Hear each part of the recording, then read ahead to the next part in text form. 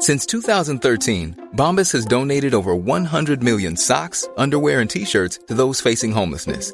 If we counted those on air, this ad would last over 1,157 days. But if we counted the time it takes to make a donation possible, it would take just a few clicks. Because every time you make a purchase, Bombas donates an item to someone who needs it. Go to bombas.com/ACAST and use code ACAST for 20% off your first purchase. That's bombas.com/ACAST, code ACAST. Mom deserves the best, and there's no better place to shop for Mother's Day than Whole Foods Market. They're your destination for unbeatable savings, from premium gifts to show-stopping flowers and irresistible desserts. Start by saving 33% with Prime on all body care and candles. Then get a 15-stem bunch of tulips for just $9.99 each with Prime. Round out Mom's menu with festive rosé, irresistible berry chantilly cake, and more special treats. Come celebrate Mother's Day at Whole Foods Market. Even when we're on a budget, we still deserve nice things. Quince is a place to scoop up stunning high-end goods for 50 to 80% less than similar brands. They have buttery soft cashmere sweaters starting at $50, luxurious Italian leather bags, and so much more. Plus, Quince only works with factories that use safe, ethical, and responsible manufacturing. Get the high-end goods you'll love without the high price tag with Quince. Go to quince.com/style for free shipping and 365-day returns.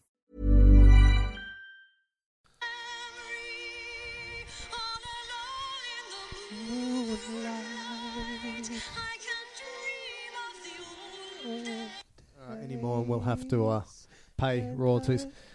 Keep going. Hey, Matt. How are you? Hi, Michael. It's Matt. Matt here. Oh, I Matt's thought back you might in have town. forgot.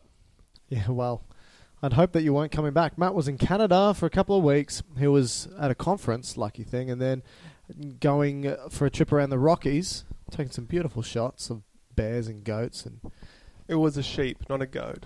I didn't see any goats. I know, poor thing. So, memory. So this All is the alone part, in the moonlight. This is the part of the nervous system, I guess. So we've kind of jumped back into the nervous system. I suppose so. This is hard memory. It's something that I can at least admit that I've never really taught. I've taught a bit of it, but it's difficult. I mean, we don't know too much. When it comes to neuroscience, we don't know too much. Memory probably sits within the psychology realm, probably more so at the moment than in the neurology realm. Right. I mean, Or neuroscience. Or neuroscience. People will come see neurologists about issues with their memory, but you probably find that once you exclude some sort of disease or pathology, that they probably just realise that they need a bit of sleep. Just like all of us, I suppose. Especially you as Yeah. a young father. We'll probably do sleep next week, maybe. What do you think? Yeah. As and a podcast. And I've just got back from a different time zone, so I have a strange circadian at the moment. Yeah, well, just get your melatonin in. Well, I've been having it, And it's been helping, you reckon? I reckon. Yeah, But well, let's maybe. talk about it next week. Bit dubious. All right. So, should we start with what memory is? Do you want me to do Is that? it a form of learning? Because I think it is. What do you think? I think memory and learning are linked, but I think they can be defined separately. Wow, okay. What do you think? Well, I think if it's a form of neurological processing, so you're processing a type of neural stimulus, Yeah. and then you react to it, you learn to react to it, whether you habituate to it or whether you be positively or negatively respond to it, Yeah. then that is, in a way, stored. That response of how you would... Well, that response to the stimulus is a form of storing of information, right? So you learn from it. So Basically, learning is the acquisition of a new skill or knowledge, and memory is your expression of what you've just learned. I think it's more than that, though. You reckon? Well, if you think of it, I mean, for let's say humans or mammals, it's a very difficult system to try and study because it's so complex in its... Talking about memory? Sure, learning? yeah. Both.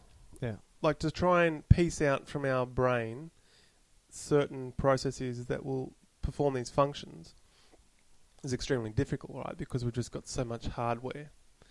But if you go to simpler animals, like let's say even an invertebrate, like a mollusk or something, where it's got a 2-neuron pathway, and so one neuron is a sensory nerve, which is picking up a stimulus, and you probably would I be safe by saying that all inputs coming in the body is basically a sensory input, which in a way is all your memories, right? It's a sensory experience of something. Is that? No.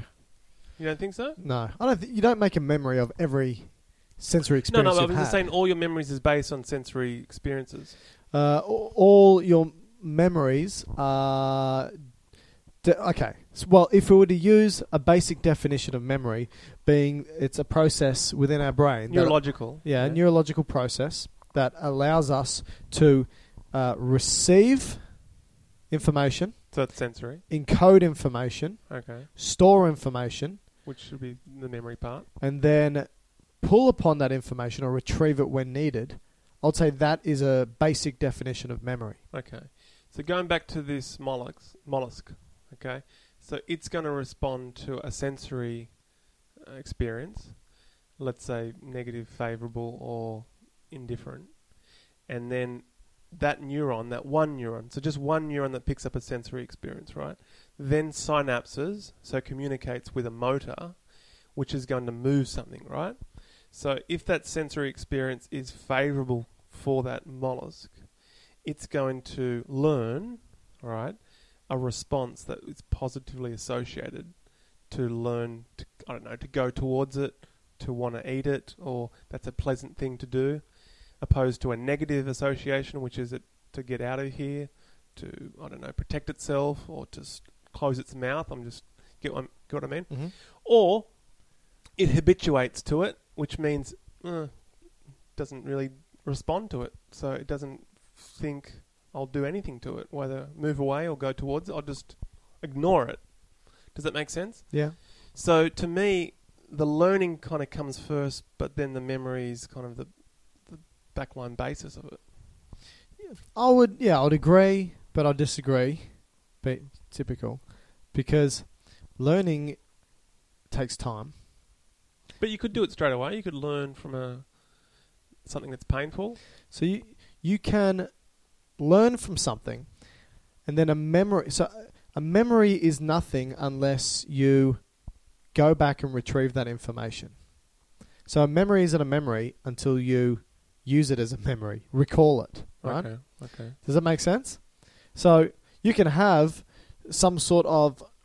We haven't even basically defined how memories are produced. That's all right. We'll get to that. And we'll categorize it. But I think that we're focusing too much on memory and the difference between memory and learning. Don't you reckon? Well, I think it's semantics at the moment. I think they're closely interchangeable almost. No, I agree. But I think that... Let's... All right. We'll agree with your point. All right. Because there's memories that you have no ability to almost respond against.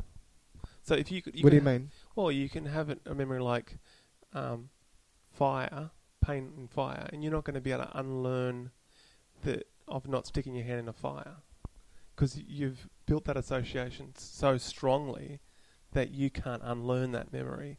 Talking about a reflex. Well, sure. So reflex is a memory. Yeah. Yeah. Are you saying it's not or is? No, I said it is. Yeah, that's right. I mean, memories aren't just... I think this is an important distinction, or important point to make, is that memories aren't just those things you pull upon that allow you to recall the past. Right. Memories are where you solidify certain neurons firing off in a patterned way. Yeah. And this can happen in deeper structures of the brain, not just the cortex, but can also happen in the spinal cord. Yeah, like so if I were to continually stimulate a neuron or group of neurons, or let's just say a synapse within the spinal cord, yeah. if I were to continually do that, I could change the way that neuron fires off. Okay. And that then changing the way that neuron fires off is a memory. That's a stored memory. That neuron has just stored a memory on how it now needs to fire off from constant exposure to how it has been firing off. Yeah, which right? is a learned process, right? That's right. And and that's a memory trace. Yeah. Okay. But it can happen at all levels. All right. I was going to say something, but I've forgotten. So let's. Are you serious?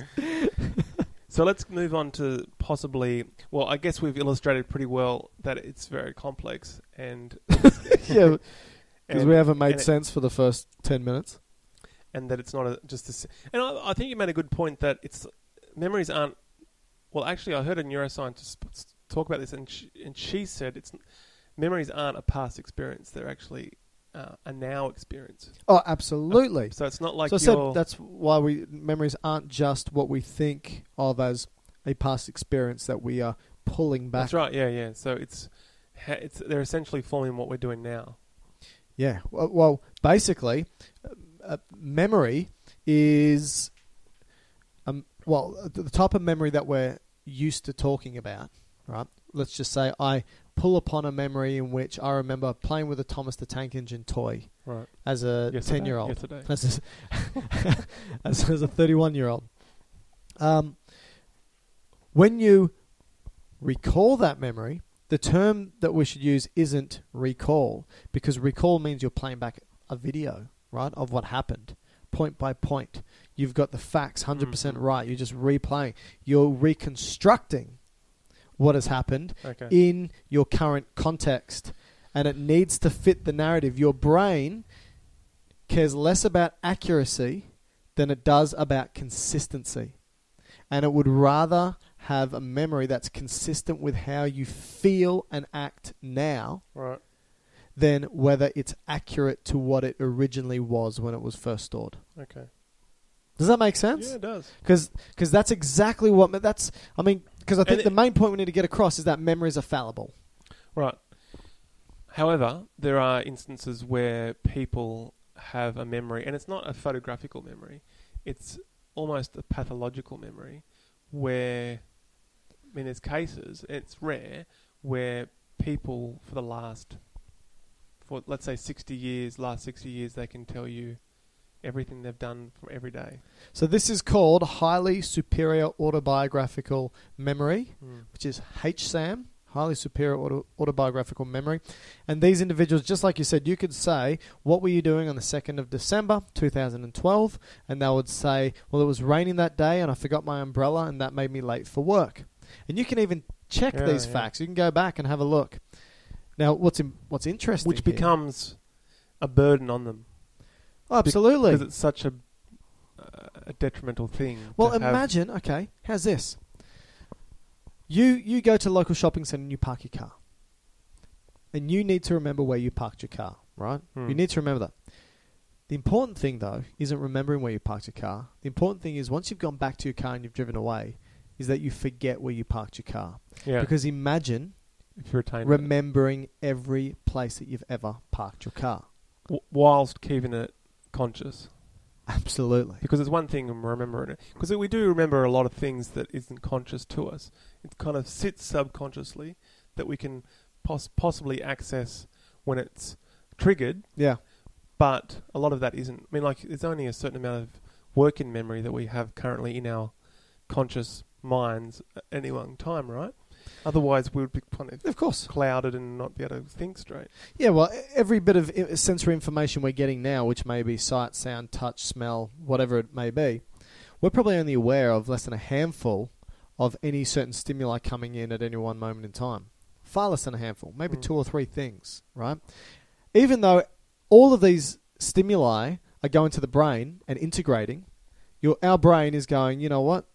We don't need this to project up to your consciousness. We're just going to push this into the background. We don't need to store this as a memory because what's the point? Well, maybe it is. We're just not conscious of the storage. Well, this is the thing, right? This is why I think memories are important, because there may be a question asked, which is, why do we have memories? Okay? And I think memories are important because they help us make decisions for the future. They drive future actions. Consciously or unconsciously. Consciously or unconsciously. Yeah. Absolutely right. And so this means without memory, how do we learn a language? Without memory, how do we develop relationships? Or probably most importantly, without memory, how do we have a sense of self? If you think about who we are or who we think we are at any moment in time, We are simply an accumulation of past memories, and taking these past memories, and basically what we do is Put them together. And reconstruct our past in the current context. And that is who we are. Mm. Or at least that's who we think we are. We do it pretty well, don't we? If you think about it. Well, I mean, I don't think we have a sense of self. I don't think that... Sorry. All right, I this think is we do have a memory, not sense... philosophy, No, wait a second. okay? I think we do have a sense of self. I just don't think there is an objective self. Self doesn't exist. Self is an illusion. Okay. Do you want to talk about it? No, then we're going to lose half our listeners with the salt guy, the salt people. Who are the soul people? The Himalayan salt people. We didn't need them as listeners anyway. All right. I think we should just get a bit more structured here, and let's talk about... Why? None of the other podcasts have been. And talk about maybe classifying memory. How do you think memories could be or are classified? Well, let's maybe classify them in regards to the length. So whether we hold them for maybe a few seconds to minutes, All right. or maybe we hold them for a few minutes to hours to days, or whether we hold them for weeks to months to years. To ever. Forever. To ever. Forever, ever. Ever. Forever, ever. Ever. Yeah. Ever. All right. All right. So what are these terms? Just short, intermediate, long? Yeah, I'd probably even just say short-term and long-term, really. Or maybe intermediate, because you had a third category. So Sure, okay, intermediate as well. So I'd say intermediate's probably between being able to recall upon information minutes to between... hours. No. I think so. Seconds. That's short. That's what I'm saying. I was talking intermediate. Oh, okay, sorry. Yeah, well, let's start with short. No reason why we should start with intermediate. Short's going to be Okay. about 15 seconds to about 3 minutes. Okay, so short term, let's just, for accuracy, just call it seconds. Yep. Okay, all right. And, all right, so do you want to explain any more there? So short term Yeah. is the ability to be able to recall a small number or a small packages of objects. Somebody's phone number, somebody's address. And it's usually how many? Maybe between 9 to 15. That many? Yeah, I would say so. Really? Yeah. I read up to 7. Really? Yeah. Oh, let's stick with that. I'm talking about myself. Yeah. Okay. Brilliant short-term memory, terrible long-term memory. Well, short term is technically going to be only to minutes, but you might be talking about your intermediate, which I like to have as a I don't know, third category. Can't remember. Okay. Well, So- can I just say very quickly that when we talk about short-term, I know we're going to talk about it in a sec, but the short-term memory, let's just say somebody's just told you their phone number. Yeah.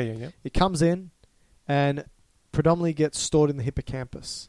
Now, I know that you want to talk about it in more detail in a sec, but the hippocampus is the primary area in which short-term memory will be stored. Or processed. Or processed. Yeah. So maybe sorted out, processed. Yeah. It sits deep to your ears, so your temporal lobe, medial.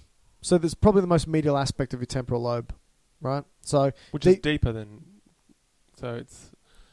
The temporal lobe, like you said, it's closest to your ears. Yes. But you still have to go deeper. Oh, yeah, it's the most deep aspect. Yeah. Right. Yeah, and it's basically in contact with part of the lateral ventricles, right?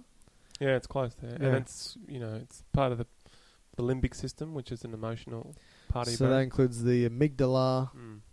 Is the reticular formation part of the limbic system? No, I think the reticular is brainstem. Okay. All right. All right, so that's all I want to say about that short term. Quickly, when you say a number, like a phone number, yeah, it could be how many numbers in a phone number, like a mobile number. He's 9? counting 9. All right, so typically when we remember a number, you wouldn't remember it in its single points in a way. You would package it up, cluster it, and that's trying to again go under those 7 clustery objects that I said in the short-term memory. You can't really exceed many more than 7. Yes. Oh, 7 clusterings. I was talking about individual. I was talking about discrete numbers. Oh, did you say 19? I said 9 to 15. Oh, okay, right. Discrete numbers. Yeah. But Okay. So because you've got such a short period of time to work with this memory, okay, you have certain ways of kind of putting this information together that you can hold on to it in a better way. So when you think about trying to retain or I guess consolidate a phone number, you sometimes cluster it into threes. How do you do it? Or maybe put it in almost like a song. Not a song, but a rhyme. I always go 04729133. Is that your phone number? That's Matt's phone number, by the way. Okay. Give him a call. But is that right? How do you remember a number? I think everyone's different, but I would probably remember it in. But you in do hundreds. something with it, right? Like you don't memorize it in just single numbers. Maybe I do. I can't remember. When was the last time we got mobile phones? When was the last time you memorized a phone number? When was the last time you memorized a number that was bigger than 4 digits? Which is the irony here is, we used to remember numbers really well, right? So you could remember about probably 20 people. I've still got phone numbers in my head that probably no longer exist. Yeah. Anyway, let's not talk about the 1900 numbers. 1900. That's how I remembered it. The irony here is mobile phones have actually made us lose the ability to remember numbers. True.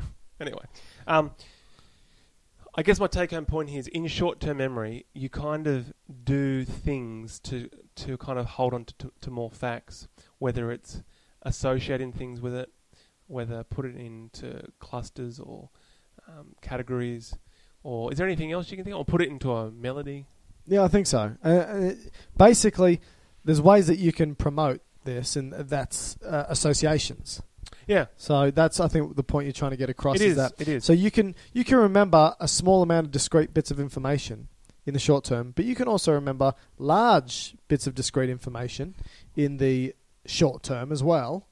And this is simply through this association process. Yeah. And I mean, that's what all these memory masters do. Yeah. So they will see somebody and they'll remember one fact about each person. And so they may see Matt, and they see Matt with glasses, and they may think, cool guy. Matty, fatty, bombaddy with glasses. I don't know how that fits into anything you want to remember. I just wanted to say you're a bit of a chunky monkey wobble guts, that's all. But but they may think, but that's how he may remember you. So he may remember you because of your rotundness. So I don't think I'm rotund. I think I'm an ectoderm. No, what is it called? Is it no, ectoderm something to do with temperature. Ectotherm. Yeah, I think I'm an ectoderm. That's right, isn't it? The 3 body types: mesoderm, ectoderm, endoderm, right? yeah. Anyway, that was a good memory recall. Let's just quickly hang with the short-term memory. How is it actually neurologically processed? So we got this. You spoke about the hippocampus. Yeah. You got this phone number coming in. Yeah. With 9 digits. Mm-hmm. How is that being processed? Well, I think when obviously, so are you saying, okay, where do you want to start? Do you want to start coming into the auditory cortex? Well, let's get caught up with all the different sensory modalities. Okay. But essentially, what's occurring? Okay, so you're going to have neurons talking to other neurons, right, yeah. and they're going to synapse, and there's going to be conversations. Now, you've got many more synapses present than you do neurons, and so you're going to have some synapses which are going to talk to another neuron and stimulate it. Mm-hmm. Some synapses talking to another neuron and inhibit it.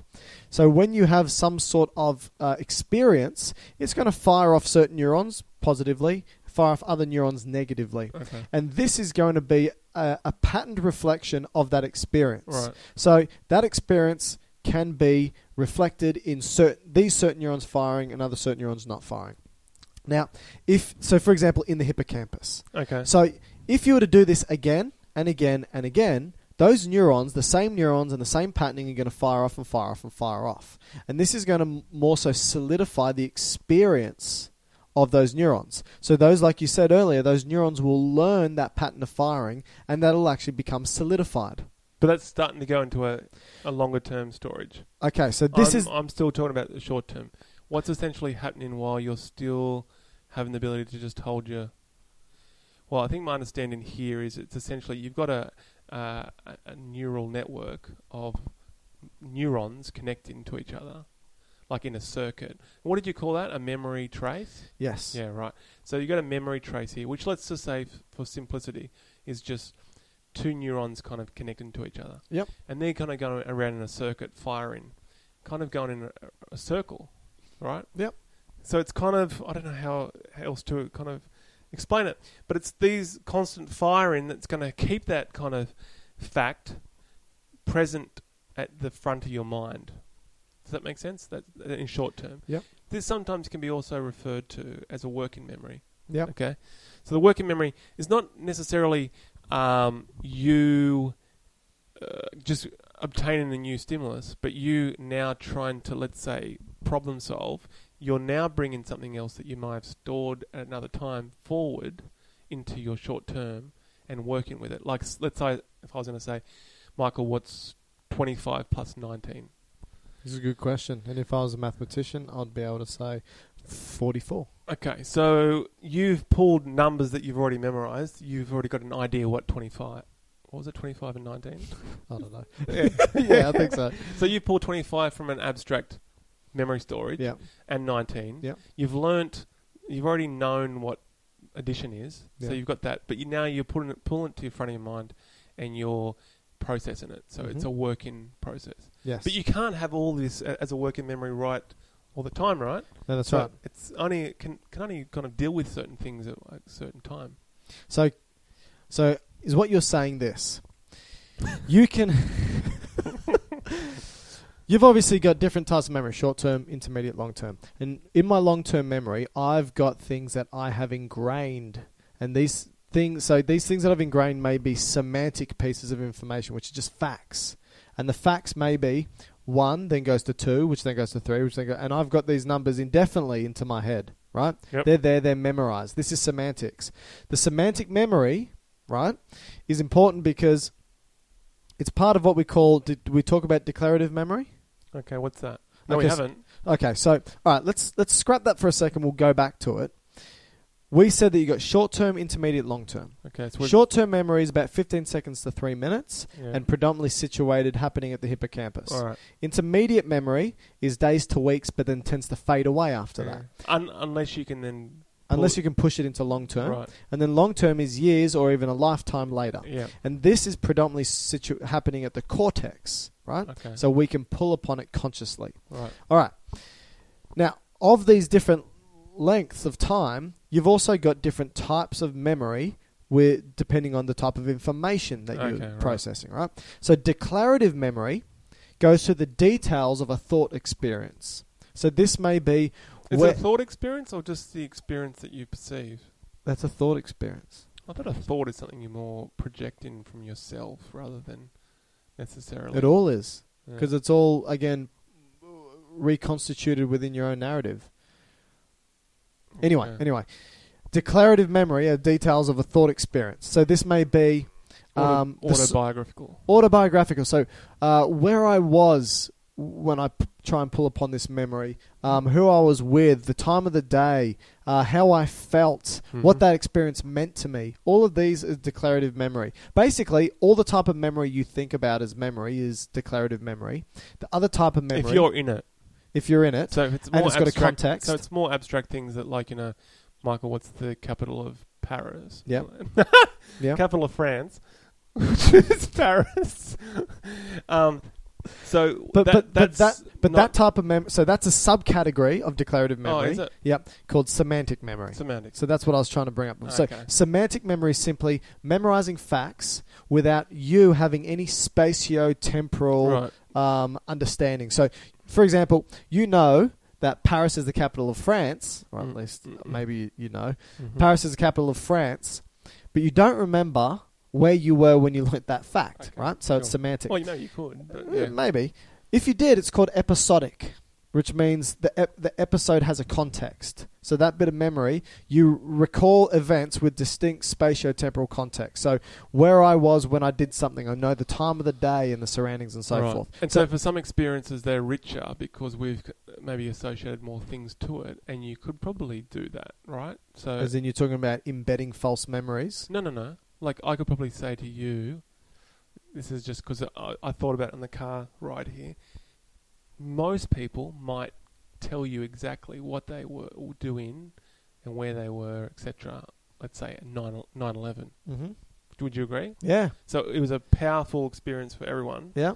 And you've associated so many things with it that you could guess, I know exactly where it was. I mean, I was almost going to bed. I think it was around 9 o'clock at night. Mm-hmm. I remember it quite vividly. Yeah, I woke up from sleeping and I left my TV on. And I remember seeing it. Yeah. So absolutely. So see what I mean? Yeah. So must be powerful associations that you can still do those kind of things. That's right. But it requires a lot of stuff, right? So just to finalise these definitions, declarative memory, which is details of a thought of experience, can be episodic, so knowing where you are, where you were, all that type of stuff, and semantic, which is just recollection of facts. There's two subcategories of declarative. Then the last type is skill memory, and this is just remembering a motor task. Yeah, okay. So you play tennis, right? So when somebody hits a... let's just say bicycle, it's easy to... Everyone let's say tennis. Let's say somebody hits... No one rides their bike playing tennis. I know. Let's say I hit a backhand. Let's say I hit towards your backhand, right? As the ball's coming towards you, right, you instinctively measure the speed and the angle of the ball subconsciously. You change your grip of the racket, you change the movement of your body, and you automatically position yourself. This is if you're good at tennis. Right. You automatically position yourself, right, to be able to hit the ball back. All of this is working from skilled memory. You make me sound like Federer. You're by no means close to Federer. So these are those definitions. No, I think that's great. Are you okay with that? Yeah, that is I good. think we probably should have started with that 30 minutes ago. No, I think that's fine. All right. Because that's just another category. The take-home message here is memories could be classified in terms of length of storage, short, intermediate, long, and then the type of information stored. Yeah. Declarative versus skill-based. And there's a lot of different categories in declarative. Yep. Fair by that? Yep. All right. Yep. So I guess the first thing we've almost finished is short term. Just to essentially the take home point is it's kind of this ongoing neural circuit, but it can only go around that circuit for a certain period of time, and then you're going to move on to some other short term facts, and you'll forget about it. That's right. Is that fair? I'd say that's fair. Now, how do you process it into intermediate form? This means minutes to weeks. It requires a bit more solidifying the process. Yes. Instead of just having a circuit, you're now playing around a bit more with the synapse. Yeah. So the synapse is essentially, and this is going back to action potentials and neurotransmission, essentially one of the nerves that's synapsing on, let's say nerve 1 synapsing on nerve 2, which becomes, let's say, this nerve 2 being the stronger memory, okay? The nerve 1 has to send a neurotransmitter across to nerve 2, okay? Like, let's say, what neurotransmitter we're going to use? Glutamate. It's excitatory. Okay. All right, so glutamate. Now, for glutamate to be released, it needs to have an action potential go down that neuron 1. It needs to have calcium influx in to tell the vesicles to release glutamate. Do you agree? Yeah. Right. Now, when you're processing a form of information, a sensory experience, you might, the first time you hear it or the first time you see it, you might react quite strongly to it. Then it happens again and again and again. And each subsequent time, the response to that is less and less and less and less until maybe you habituate to it and you don't respond anymore. Mm-hmm. So this would be maybe a negative memory where you have lost the ability to be able to respond to that stimulus anymore. Okay? Does it make sense so far? Yeah. Now, the thought is there could be a second neuron that acts on that synapse, which then invokes a response to that synapse. Okay? So should we have said with the previous one, it should have been an inhibitory neurotransmitter as opposed to excitatory?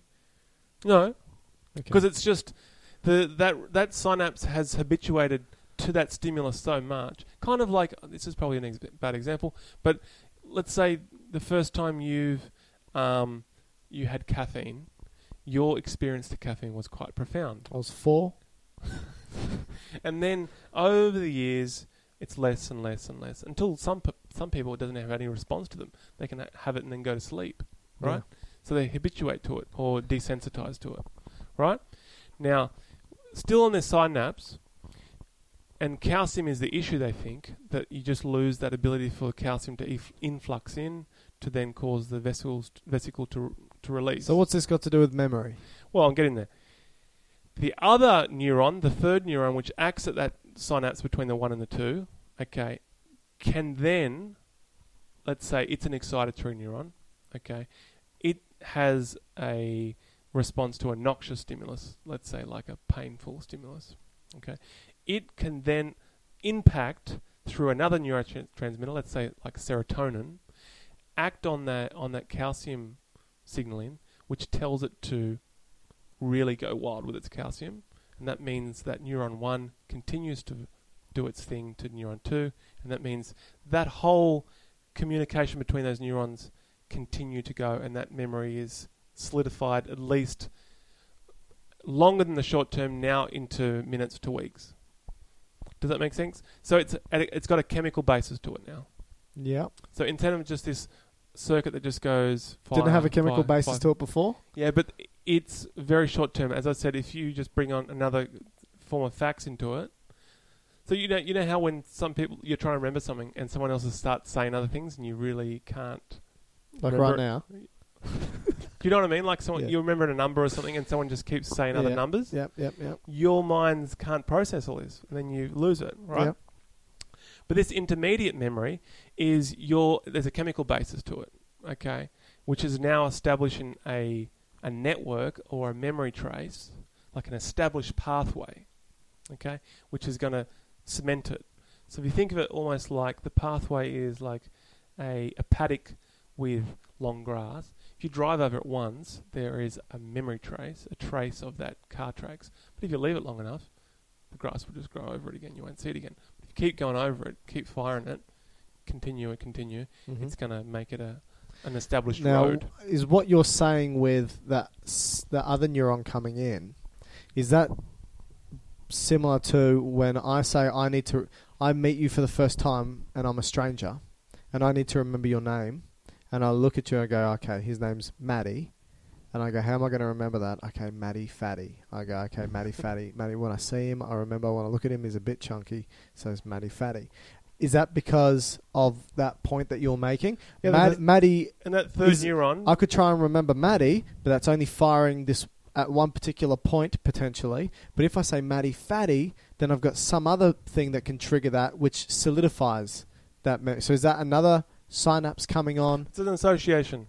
Okay. Yeah. Is that what you'd mean? I think so. It's a facilitated neuron which adds an additional association to that synapse, which strengthens it, gives it a more powerful network. Does that make sense? Yeah. But you can still forget that again if you're not redoing that response. Yes. Over hours, days. So weeks. basically, the more things you associate with a fact, the more pathways you have that could potentially reinforce that memory. Yeah. Right? Yep. So it's basically if you said, you've got this car driving over a field and it's made some tracks, if you were to redirect the traffic to go over that same grassed field, redirect traffic coming from somewhere else, it could also lead to tracks in the same area, reinforcing it. So me just remembering your name, Matty, is just one car going over, which I probably won't stimulate very often if I just go Matty. But if I go, okay, Matty's a fatty, then that's going to be something. If I think of fat and I go, oh, fatty reminds me of Matty, then that's another car driving through. Yeah, possibly. The analogy is quite ordinary, but sure, I'll go with it. All right. So now we need to move. So I guess my point is going from the short term is just this quick circuit that can be altered very quickly, and then that association's lost, to move into intermediate, which again is minutes to weeks, and that's moving at a chemical level, Okay, so there's a chemical basis for this memory. Yeah. Okay, to now move into a long-term memory. Yeah. So this is now what, weeks to This ever. is years. This is years, potentially for a lifetime. Okay, so now we're going into really heavy cortex storage. Yeah. And the thought behind long-term memory is there's actually now anatomical / physical changes. That's right. So do you want to talk about that? Sure. So basically, in order for a short-term or intermediate-term memory to be converted into a long-term memory, one, it needs that this synapse or group of synapses, whatever it may be, we don't know, right? But this area that's synapsing conversation needs to be reinforced. That's the first thing. So it needs to be constantly activated. If it's constantly activated, this initiates change. And this change, like you said, is chemical changes. This change Or is molecular. Yeah, this change is physical changes, so it actually changes, for example, the amount of receptors that are present. Long-term now? Talking about long term. Oh, okay. So we'd move to long-term. Sorry. Yeah, didn't you just ask me about how this I thought you potentiates? still going moving through. No. I'm saying Okay, so to go. long-term. Yep. So you got chemical changes, you got physical changes. These physical changes could be the amount of receptors, or how easy these, or how sensitive these receptors are to picking up a neurotransmitter, for example. And it could be anatomical changes as well. So even the structure of the neuron changes. Yeah, it and so could they've done that also with electron microscopy, which is the greatest resolution of microscopy you can do, down to, what, nano level? I know, I've seen the thickness of your glasses. I reckon they give them a run for its money. Matty fatty. So, Bo Batty. Banana so Fana. electron microscopy is at the nano level, correct? Yeah. Or nano or pico. I'm not sure. Anyway, by looking at the neurological synapse by an electron microscope, they can actually see the increased number of vesicles in this long-term. Vesicles hold the neurotransmitters. Yeah. So Yep. that's increased. Cool. So not only the release, but the number increases Of what? of the Synapses? vesicles down there. Oh, cool. Okay. The presynaptic terminal, so the end of the neuron 1, let's say, that changes. And actually the end of the neuron 2 changes, so the dendrites form these kind of spikes, Yeah. which then give it ability to make more receptors, Cool. which respond better to the neurotransmitter. Right. So it's much more responsive to that communication between the two neurons. And something else that happens is that you start to transcribe certain proteins. Right? Which would be the vesicles, right? Well, in part, maybe. But they could be, you may be the turning on receptors. certain genes Yeah. that are creating certain proteins, and these proteins may have some storative function for memory. But really? Maybe. Or is it We just... don't know. It's just all that... All right, let me give you an example One why this last may be thing. the case. All right, go. Right? So there was a study, I actually read it maybe, an hour ago. So it's intermediate. I read it about an hour ago, which is about these. So they were able to. So this is what they did with the study. They took some marine snails, and what they did was they shocked it. What? Told it a scary story? Yeah, that's right. They said, boo. They shocked it, and when they shocked it, they associated a shock with a tap, right? With a what? A tap of the shell. Oh, So okay. that when you just tap the shell, They get they zapped. retract for around about 60 seconds. Right? So if you did this, Oh, so this is a negative association. yes, you shock them and tap at the same time, and they retract into the shell, so that when you just tap the shell, Right. they retract. So this is like So the now- opposite of Pavlov. It is the same thing. It's the same behavioural changes, right? But One's for negative, food, one's positive. Yeah. one's for okay. So if you tap the shell of a snail that did not have these electric shocks, they'd retract for maybe 10 seconds. And Oh, then so they'll they'll come still back do out, it. right? They still do it, but not for as long, right? So the time frame's different. So what they did was, of these snails that were electroshocked and would retract for 60 seconds, they took the RNA from those snails. So DNA turns into RNA, it creates genes and turns into proteins. They took this RNA Okay. and they injected it into snails that hadn't had electroshock therapy. Anywhere in particular? I don't know. It's a mollusk. It's all just one big gooey bit of gunk, right? So they injected it in, and then they tapped the shell of this snail, and They would retract for the same time period as the snails that had the electroshock therapy. Sure. But that doesn't necessarily say there's any great deal of information there that's making a memory per se. It might just be it's doing everything we just spoke about, making proteins that make more receptors or alter the dendrites. But the point is that it's amazing. Through really potentially through the injection of this genetic material, they were able to have an engram of memory. So engram is a physical substrate for memory. Yeah, that's very cool. There's a lot and similarly, they did the same study where they did an electron microscopy and looked at which I think it was in snails as well. I must love snails for memory. It must be easy to work with. They found by blocking protein synthesis that long-term memory is not gained. Yeah. So interesting. Yeah, absolutely. So there may be some physical. I mean, there's got to be a physical component to memory, right? It's not just mind; it's brain. It's physical changes. It has to be. Very cool. Very cool. All right. So, what about when people lose their memory? Okay. What's that called? You forgot? It's amnesia. Amnesia, so dementia's not that? No. Okay. No, dementia's an umbrella term for progressive cognition. neurodegenerative diseases. Right, okay. But amnesia is the loss of memory. There's two types we should probably talk about. It depends on the direction, right? Yeah. So, retrograde amnesia. Retro means backwards. Backwards. So this is where you basically have an inability to recall prior events or prior memories. So that would mean prior. All prior right. To now. So bringing memories forward. Being able to pull upon prior memories. Yeah. Which would make sense because you're trying to get something established and bring it to the forefront. Yeah. Okay. Whereas antegrade, amnesia, is making the new memories into long memories. That's right. So retrograde is pulling upon already previously established memories. Yeah. And anterograde is an inability to store immediate or long-term memories. Or even short-term, sometimes. All right. Have you got cases for this? HM? All right. Like the clothing store? No, that's H&M. HM was a gentleman in the 50s. He had... What was his name? Like Hermbold Maternbulb. So that's why we call him HM, because you can't remember his full name. Do you remember his full name? No. Why not? Herman. No. HM is Henry Gustav Molaison. Molaison. I knew it was that. Molaison. Henry Gustav Molaison. HM. Okay, so let's just say what's HM. his name? Herbert. Herman. No, Henry. Henry.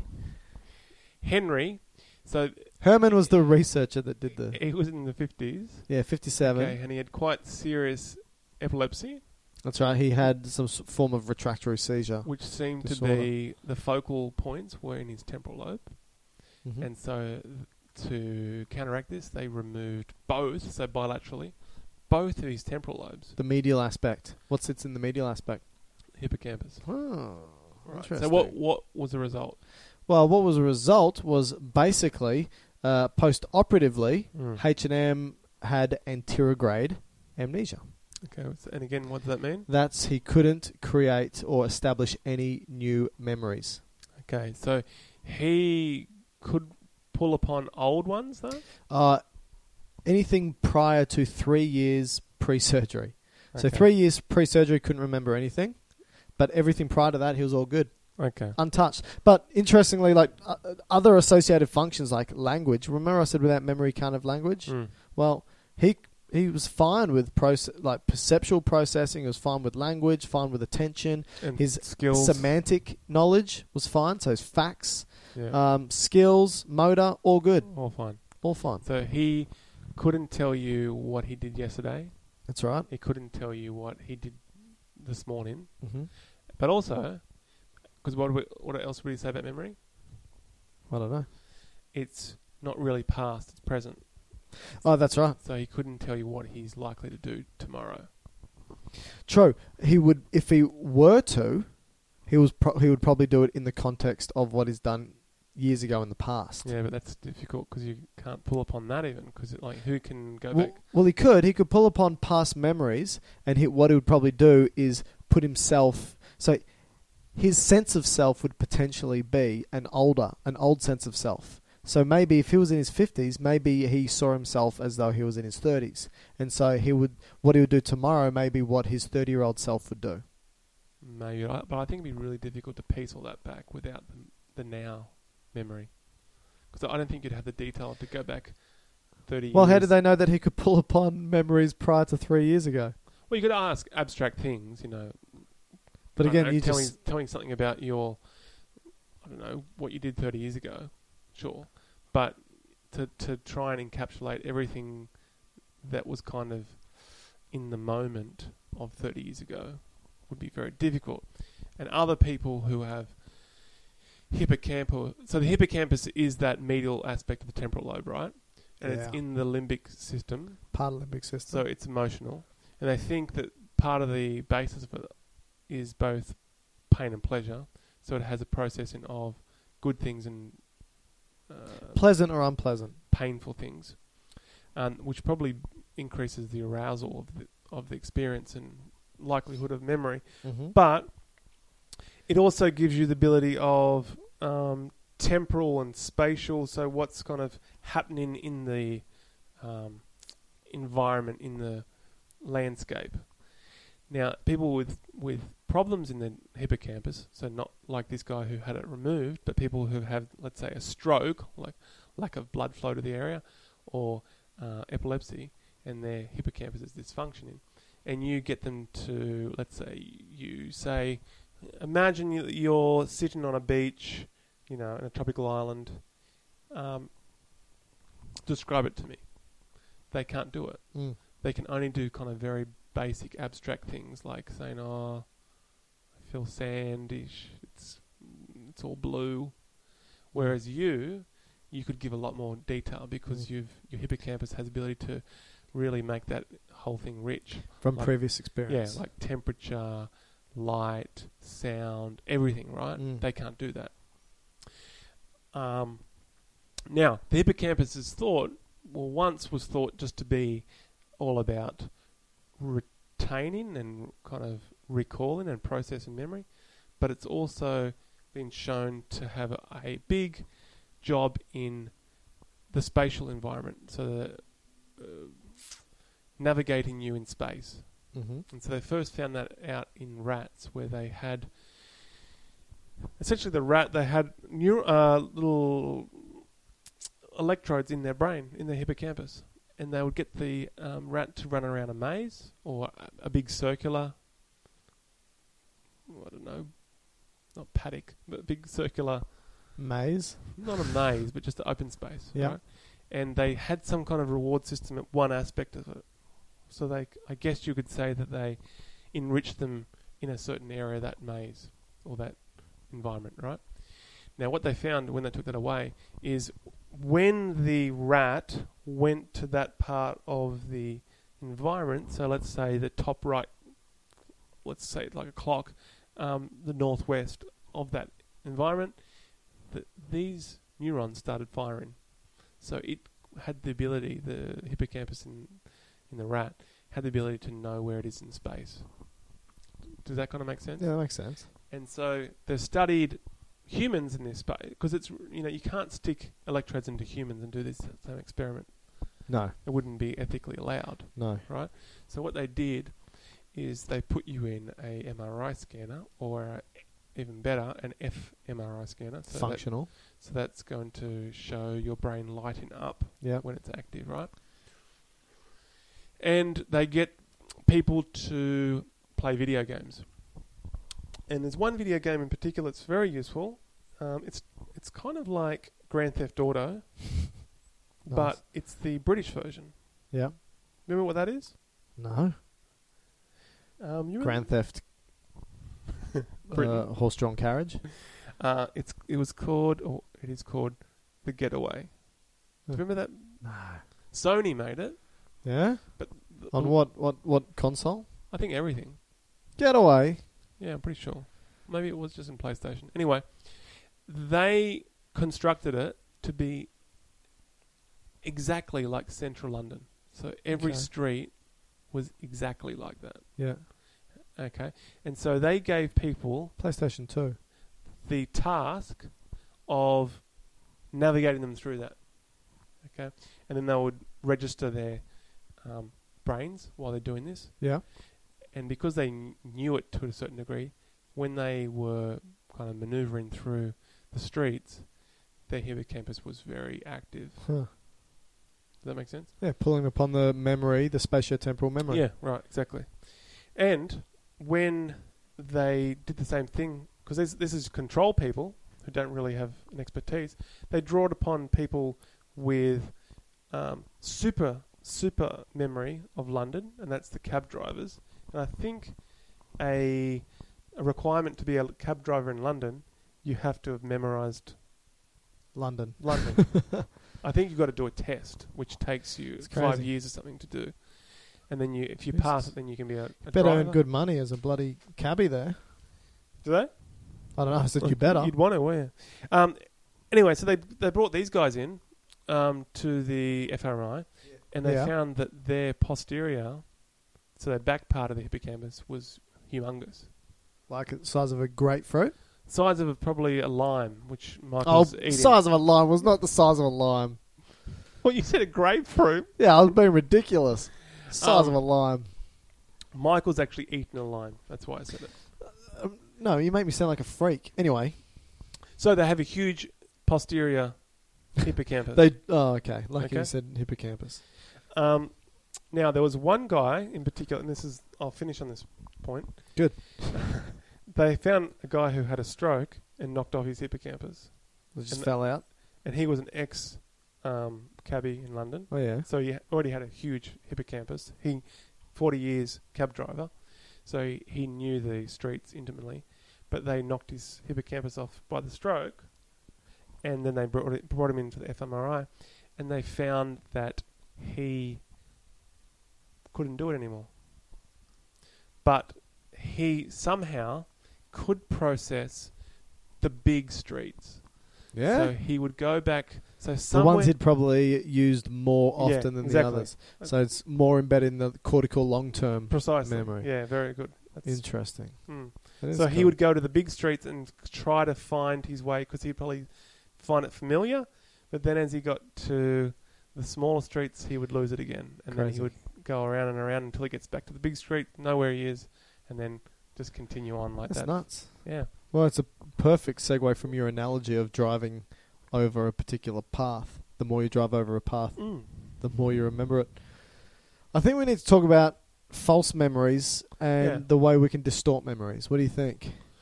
All right, let me start this off by saying to you then, Michael, what's the first memory that you can recall? I think it's sitting in my lounge room as a toddler maybe and looking into the kitchen. That's it. I was just looking into the kitchen from the lounge room. I think Thomas the Tank Engine was actually playing in the background. But again, I could be making this whole thing up. Okay. What about you? What's your earliest memory? I really don't know. Exiting the worm? Not quite. I have some ones, but I really think it's just come either from people telling stories, Graduating high school? yeah, or I don't know, probably looking at a photo book or something, and then you're going, I can't I'm remember going to that. store it. Yeah, it's interesting. So I think the first point to make is that memories can be a dangerous thing. And the reason why is because memories can give us false confidence in our current beliefs and attitudes. And this is because, like I said, when we pull upon a memory, we are editing that memory. Every time Right. you rethink of a memory, you're actually editing that memory to fit your existing narrative, to fit the current context. So every time you pull upon a memory, you're changing it. That's the point. Every time. You're changing it. And that's why it's quite dangerous, because we pull upon it and we may discuss it and we still think it is as untainted as the day in which we stored it. It is not a video playing back at all. It is not a retelling. It is by no means a retelling. What it is the fact that we're basically reconstructing. So, So put this into the context of how they are fallible then. Okay, so I could insert a fake memory into your memory bank simply through suggestion. So we could talk. So I could. I'd love to see you try. Yeah, well, I could ask you a question about Unlike Fort Knox. about your past, and I could, through the way I question, I may be able to implant certain things that may have happened, so that the next time you recount that story, right? Sorry, Matt decides to chew some Reese's Pieces and hold the microphone right to his face. So I apologise for all that crunching. Now you made me forget what I was talking about. Embedded in the memory. That's right. Falsely. I could embed a fake Can you memory. give an example? Like, Okay, fine. was there a study done with this? Oh, heaps. Okay. All right, Okay, so a couple of studies. Let me talk about one. Do the There one was- with Which one? All right, let me just go through some, and if I don't talk about... Disneyland one. I don't know the Disneyland one. That's Disneyland one. and Universal Studio one. Yeah, I don't know this one. What is it? You do your one first. Okay, so you think about people who have witnessed a crime that's been committed, okay? Witnessed a crime that's been committed, and they then go to a police lineup. Well, firstly, they may talk to a police officer. Now, this is really important. As soon as somebody's witnessed a crime, what should happen is they should write down exactly what they experienced without anybody asking them questions on the crime. They should just say, here's a pen, here's some paper, you now need to talk exactly about what has happened. Okay? Okay. But what happens is they have conversations with people. What did you see? Was the person tall? Do you think the person was tall? Maybe the person was tall. And now simply through that, the person is probably taller than you thought. When you're in a stressful situation, so somebody's holding a gun, makes things even worse. Your memory is even worse on the situation. Why? Because anxiety leads do? to poorer memory consolidation. What's that do? Well, what does it do? Yeah, good point. I think it's just a clarity of mind, right? It's got a lot of noradrenaline and sympathetic processing going on in your clarity of mind to be able to receive and process. So a couple of other studies, right? So what you can do is, this is quite common for psychologists to do this. You get a number of participants or subjects to watch a video. Then they read a description that's on that video, but what you do is add a couple of details in the description that weren't in the video. Then you get them later on to recall what was on the video. And what you'll find is that a good number of those participants will state the details that you put into the description. And they swear that they saw that on the video. That's implantation of false memories, first of all. Second thing that can happen is you have people that go to lineups, and depending on the individuals in the lineup, again, you can talk to the individual and say, was the person, again, tall, or did the person wear a coat? Are you sure they didn't wear a coat? Was the coat that they wore covered in fur? All these types of things can taint somebody's memory. Because what they'll do is they'll try and picture what's been stated. And simply picturing what's been stated could be falsely embedded in the memory they're trying to recall. Now, there's another type of thing you can do, right? So there's other type of false memory tests where you get subjects and you give them a list of words, and all these words will relate to a theme. So this theme may be sweet foods, right? Maybe sweet foods. And there's a whole list of like words. Reese's Pieces? Right? Like Reese's Pieces, chocolate, Peanut butter. fruit, peanut butter. They may all be on this list, right? And then you take the list away and you present them with another list of words, right? Now, on this second list of words, there's going to be some words that were on that list and some words that you've added, right? Now, let's just say on the first list that you presented, you didn't put the word sugar, right? But in this second list, you put the word sugar.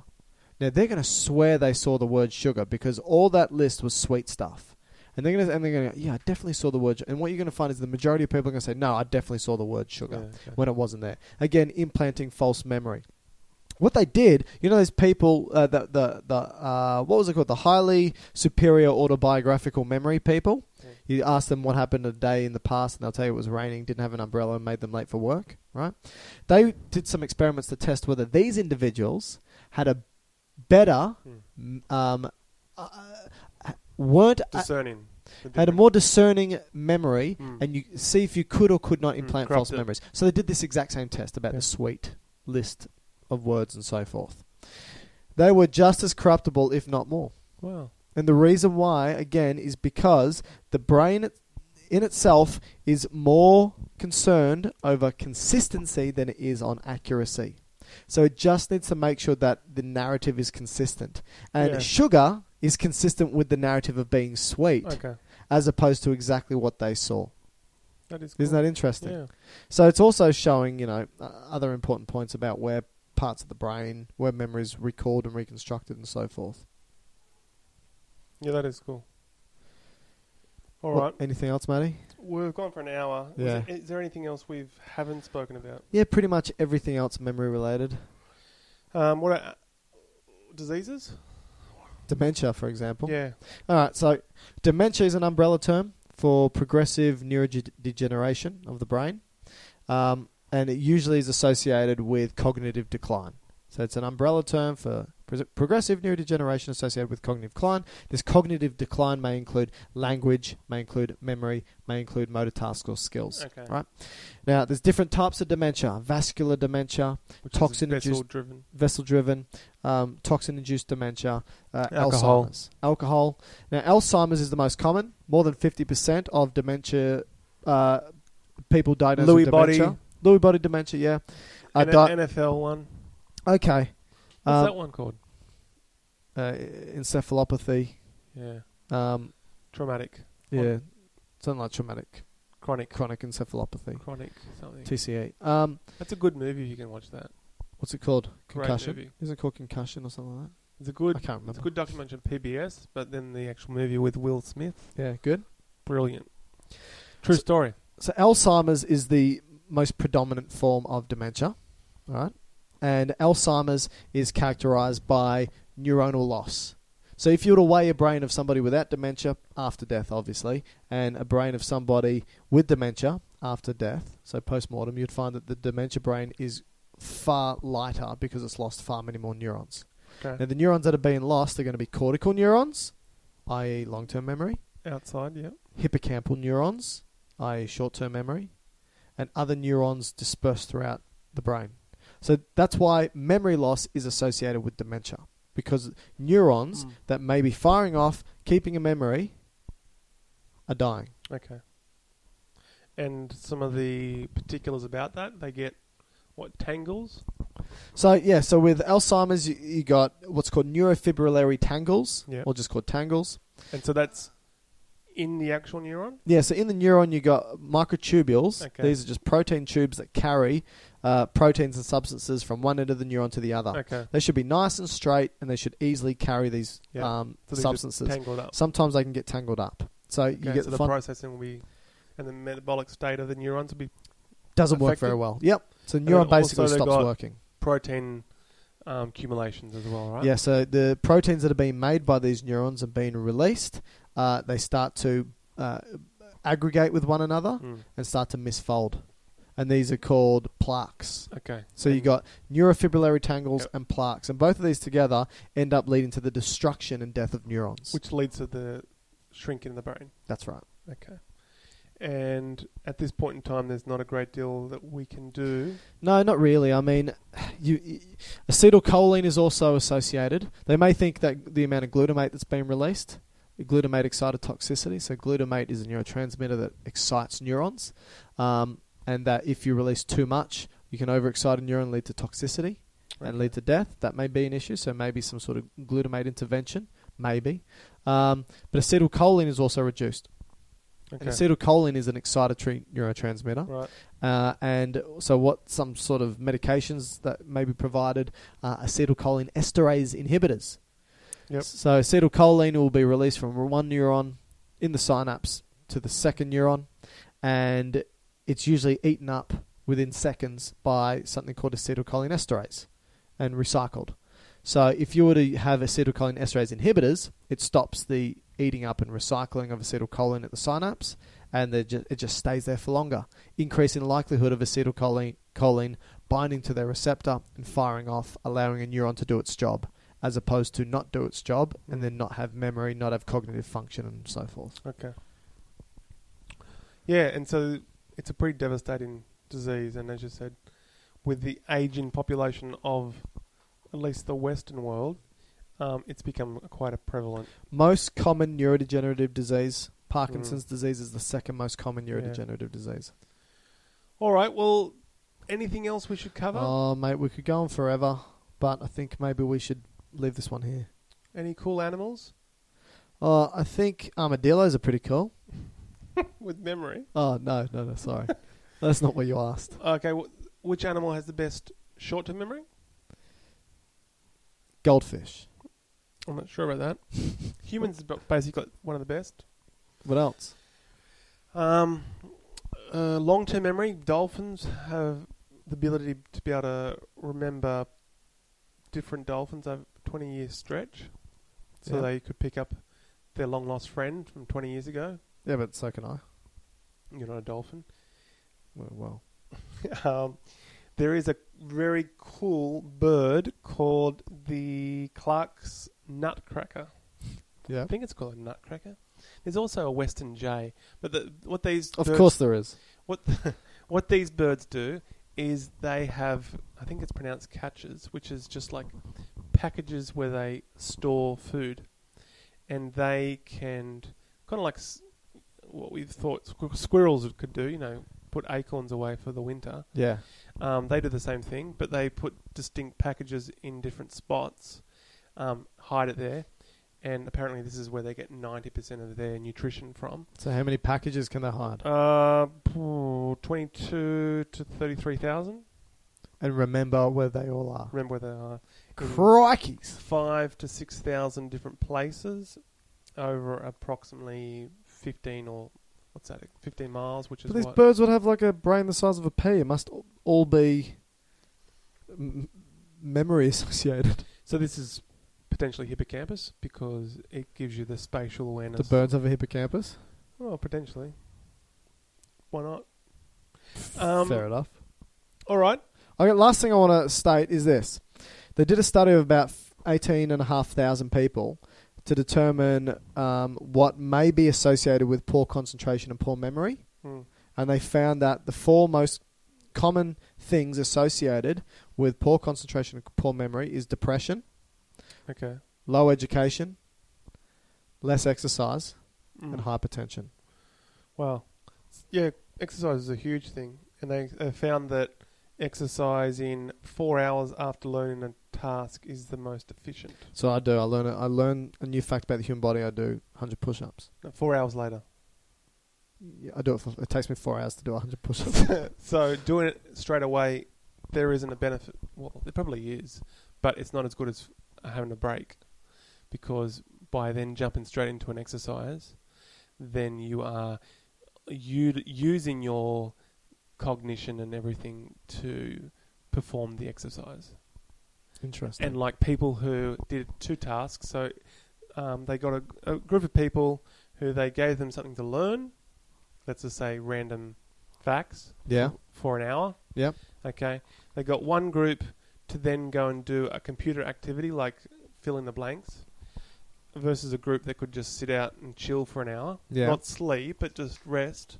And then they would come back and they found the group that could have the rest retained more of that information. Oh, there you go. So I guess sleep's important. Sleep's very important. Rest, not being anxious, not stressing yourself. Are you talking to me?